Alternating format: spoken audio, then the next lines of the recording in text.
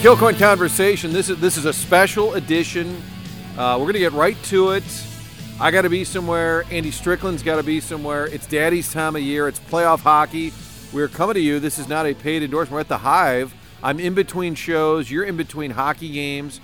Young Ty is here. He just went in to go to the bathroom. Andy said, don't talk to strangers. Then you said, ask somebody where the bathroom is. Is that not a contradictory message? Well, it is. Well, that's the way it goes. I mean, he's got to go to the bathroom, so he's got to go do his thing. And like you said, this is Daddy's time of year. We've got stuff to do. We've got work to do. He knows the drill. All right, we're going to talk about Game 5, and then we'll look ahead to Game 6. The Blues' epic comeback against Colorado. A lot of people on Twitter coming up with names. Mile High Miracle's pretty good. I know it's only a Game 5. Where do you think that game, and maybe it's still to be determined in terms of the series, but as far as the game itself, facing elimination, is it one of the, not top 10, but one of the better Blues games ever? Well, how could it not be top 10? I mean, it's got to be top 10. Well, I didn't get out my pen and paper. Oh, you don't have a top 10 listed? In my head? Yeah. I mean, it's up there, way up there. Oh, I mean, 3-0, you're like, it's over, Yeah. don't let it get ugly. I think a lot of fans are like, oh, man, I just hope we don't embarrass ourselves. Let's keep it respectable. And then all of a sudden, like, well, forget respectable. Yeah. Win the damn thing. Because it had the feel of like a 6-1 loss at one point, didn't it? I mean, they're down 3-0. But listen, you go on the road facing elimination, and you're down 3-0, and then you find a way to come back and win, and you tie it twice under 5 minutes. And the best player on the other team, one of the top players in the game, puts on a historic performance. I mean, that was set up for him to kind of go down in history. I mean, listen, they had never gotten out of the second round, at least as long as Nathan McKinnon's been around. This whole group has never gotten past the second round. And they haven't gotten out of the second round in 20 years. So I just feel like, listen, the Blues got to their game, obviously, and they started playing the last half of the game. What does that mean when they get to that? Does it just mean forecheck and grinding? And they're winning. They all say, we got to our game, yeah. but, like, what does that mean? Well, a couple things. First off, they were forechecking, but they had the puck in the offensive end. They were creating chances for themselves. They were winning battles, getting to 50-50 pucks and winning those puck races. But in addition to that, I think the moment all of a sudden, like, it looked like it was too big for Colorado. Like they got scared or something, Martin. Like they just got nervous and they stopped playing. So they played right into the hands of the Blues, and obviously the Blues, they started getting more and more confident. You look at the Tarasenko goal, they fed off of that energy, but you look at Buchnevich's rush, and he made the pass to Robert Thomas, and he scores the goal. Now all of a sudden Thomas has confidence. And Thomas looks like Robert Thomas. The Blues got to where they are because of the depth on the team, right? All these guys scoring 20 goals and whatever. And that's supposed to be their identity, which is, hey, if this line gets shut down, this line will step up and produce and get the job done for the team. And that's kind of what we saw last night. It wasn't the Perron and O'Reilly show. It was other guys who stepped up. And so now you look ahead to Game 6, you say, okay, well, whose turn will it be? Who's going to be the next guy to get the job done? So Robert Thomas, his best playoff game of the year without question.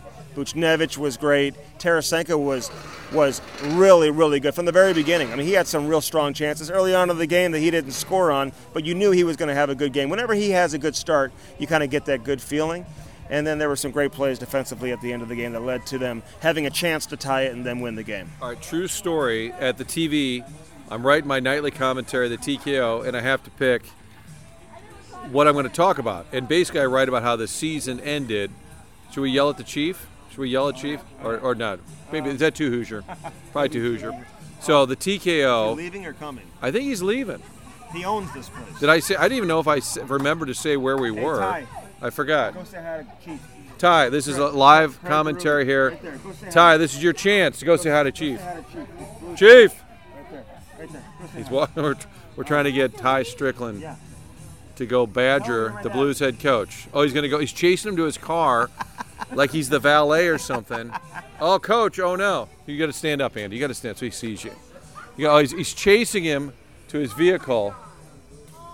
Look at this. Strick's kid.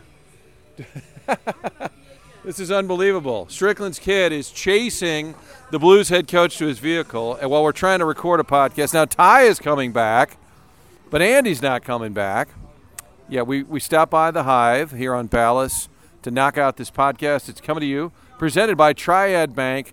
Marie Davila Senior Living, Appliance Discounters, B&G Tuckman. While you were away, I'm taking care of some business here. Good. And the Hive. Unbelievable. We're in the middle of this segment, award-winning already, and Chief Craig Ruby walks by. Ty Strickland takes him into the boards, got to his game. Ty got to his game. Well, he dropped and Chief was like, somebody's chasing me to my car, but he appears to be 6 years old. Okay, so we are doing the Kilcoyne Conversation with Andy Strickland. This is a little bit of a ADD segment. I apologize. What else would you expect? I know. I got to be somewhere. You got to be somewhere. I understand. It's Daddy's time of year. Yeah. Let me walk through some names here. Darcy Kemper. Going into this series, I said, good goalie, not elite. And Game 4, when Ville Husso wasn't very good, I looked at the stats. Ville Husso had a better save percentage than Kemper. But Ville faced a lot more shots. So I said to myself, what's the math here? You get more shots on Kemper, you can probably score. And we also thought there's some game you got to win 5-6 or 6-5, 5-4, whatever. So that's still out there, isn't it, that you can score on these guys? Oh, especially if they play like the way they did in the third period. Talking about Colorado. I mean, Eric Johnson really struggled in the third period. Cale Makar, who I said coming into the series, he may be the best player in the league. And, the way Connor McDavid is playing right now, there's no question McDavid is it's him and then everybody else. Even with McKinnon playing the way he did last night. Because they kept McKinnon quiet the first 4 games too, right? They just let him do his thing in the offensive end where he just kind of goes around the world and you just keep him on the outside, you're in good shape. But Kemper is, I said this late in the season too, that he hasn't played a meaningful game in, I don't know, since when? I mean, he spent all those years in Arizona. Colorado was like way out in front the entire season. They never really had anybody challenge them in the Central Division. So they've been coasting, really. They had a great year. They're a great team, played great hockey. But, they were never in danger of finishing second or third or Facing whatever. Adversity is sort of the theme, right? So Darcy Kemper, is he a good goalie? He is a good goalie. But is he a great goalie? No. And I think most people would agree with that. In fact, I was talking to some people today because, you look at the staff, goalie, talking to your staff. Talking to my staff. You look at the goalies who are going to be available in free agency this summer, he's considered maybe the number 1 goaltender. And you have Jack Campbell in Toronto, which Marc-Andre Fleury, I know he's on your list, and then Ville Husso. Now, Ville Husso, he may end up being the most sought-after free agent goaltender available this summer, of all those guys, just based on the way that, he's playing going head-to-head with Kemper. Because, Husso's a guy, he's got that bend but don't break mentality. He'll make some big saves. He may let in some goals. He may be a little sleepy. He may need an espresso early in the game just to wake him up a little bit. But he really made some huge saves, not only in last night's game in Game 5, but also even in Game 4 to come out of that first period up 1-0 was crazy when you look at how badly the Blues got outplayed. Well, and I think you look back at that first period where there were a couple of times where they could have gone up 3-0. And you're thinking at the end of the first period, it could have been 5-0. It could have been really ugly. And maybe going into Game 6, Ville Husso feels a little different about his game. And maybe the Blues feel a little different. Going into Game 5, I don't think confidence was terribly high outside of the room in Ville Husso. And after that game where he faced 34 shots, yes, some of them went in, but he was under siege for a while. I think confidence in Husso has changed in the last 24 hours. Well, and he went 15 days without playing. He wasn't expecting to play. I'm not going to make any excuses for him, but I got to remind people, this guy was the starting goaltender when they entered the playoffs for a reason. He was the best goaltender on the Blues roster, really start to finish. Once he got the net, he just took off and ran with it, and there was really never any looking back for Ville Husso.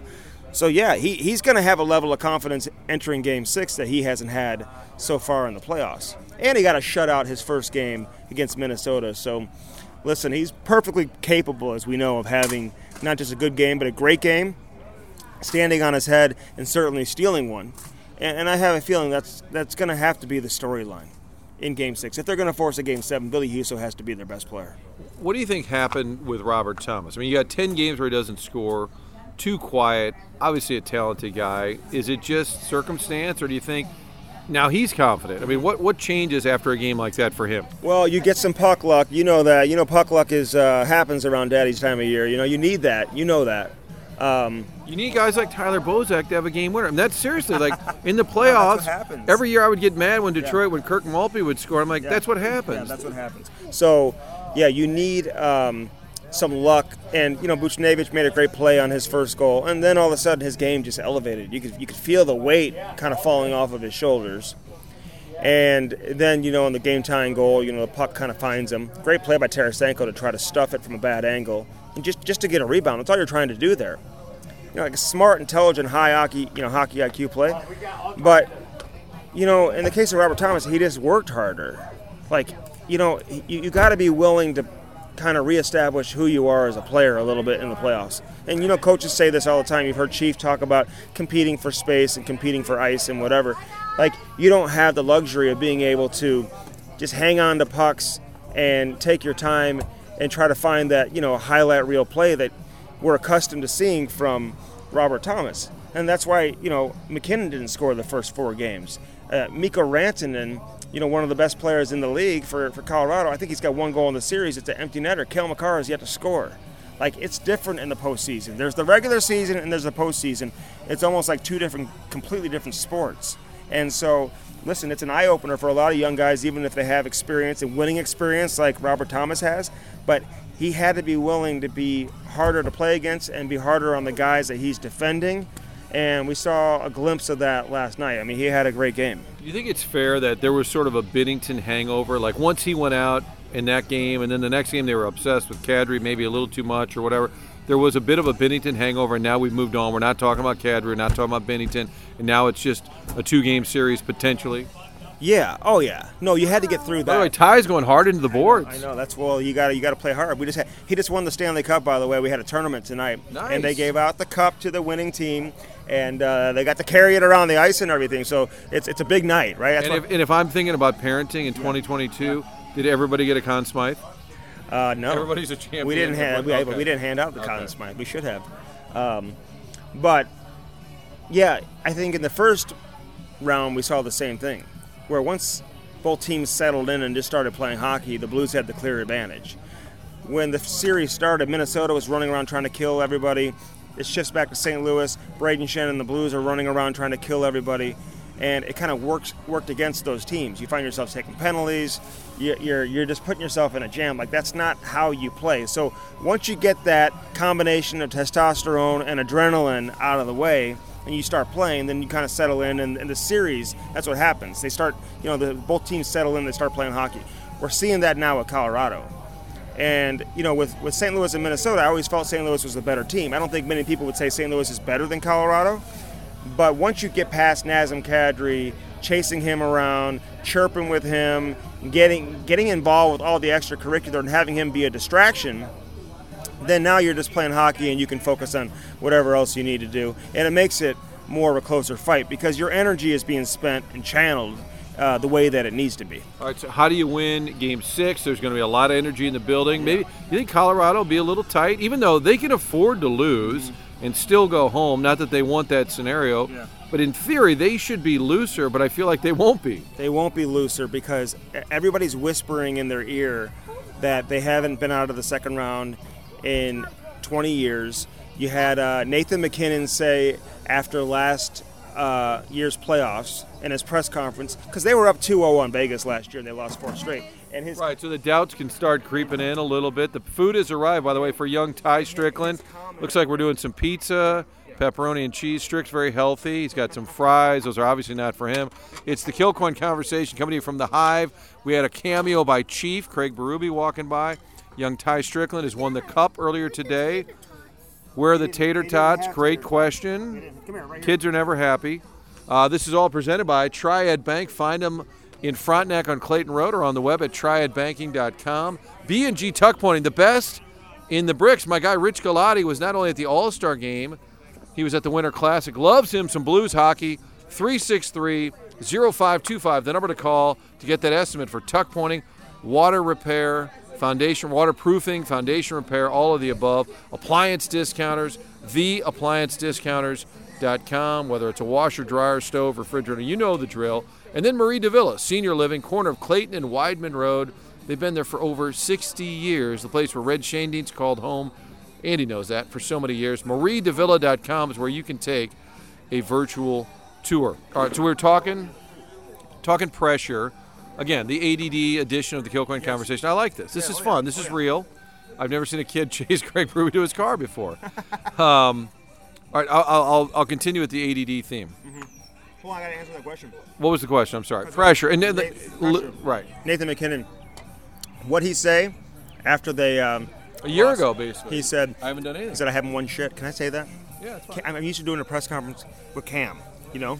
Or a podcast with Cam where every other word is that. No, McKinnon said we haven't won shit. We haven't won shit. That's what he said. So, you know that pressure is only going to mount. I mean, this guy just had a historic, like, it was so set up for him to go down in, like, NHL history as one of the greatest games ever. You know, close out, get to the conference final at home.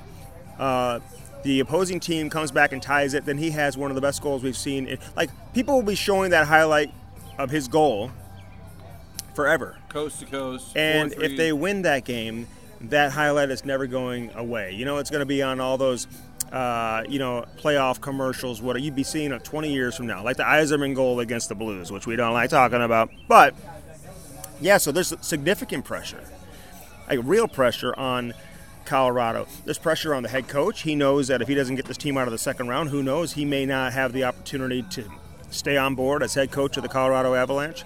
So, listen, they're going to be good, and they're going to have a good Game 6, and they're going to play well. But, if the Blues are able to score first and get the crowd behind them and get to their game, as we say, Martin, that pressure is only going to mount over the course of the game, and they don't want to go home and play a Game 7. Because you get to a Game 7, doesn't matter.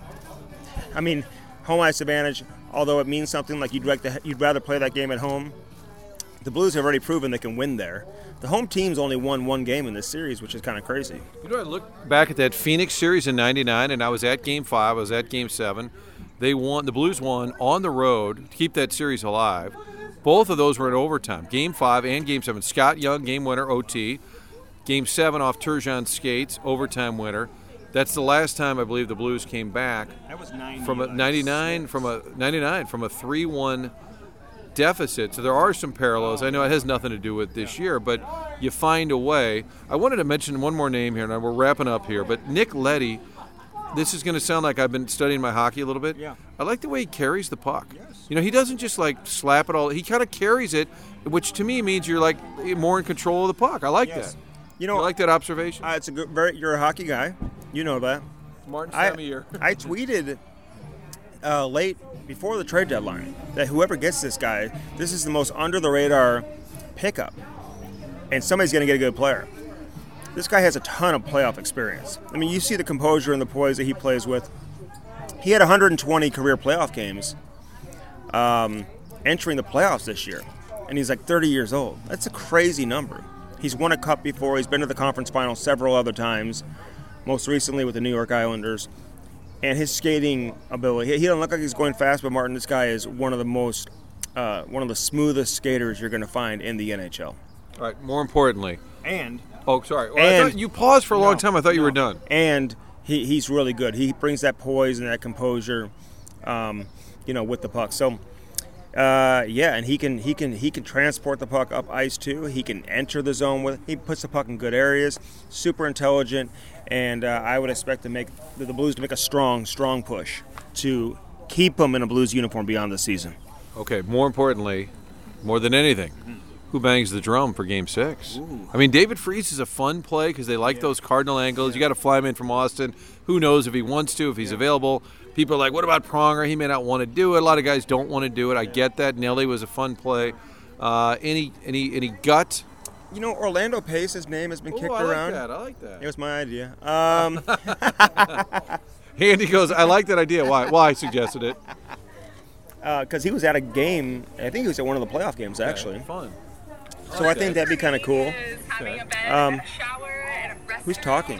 Your phone's talking. Oh, God. The ADD in this show is insane. I don't know where that came from. God, man, that's a great question. That's okay. I can live with as a suggestion. What about... like if Chaser's in town, that'd be fun. You never know. What about Jordan Binnington?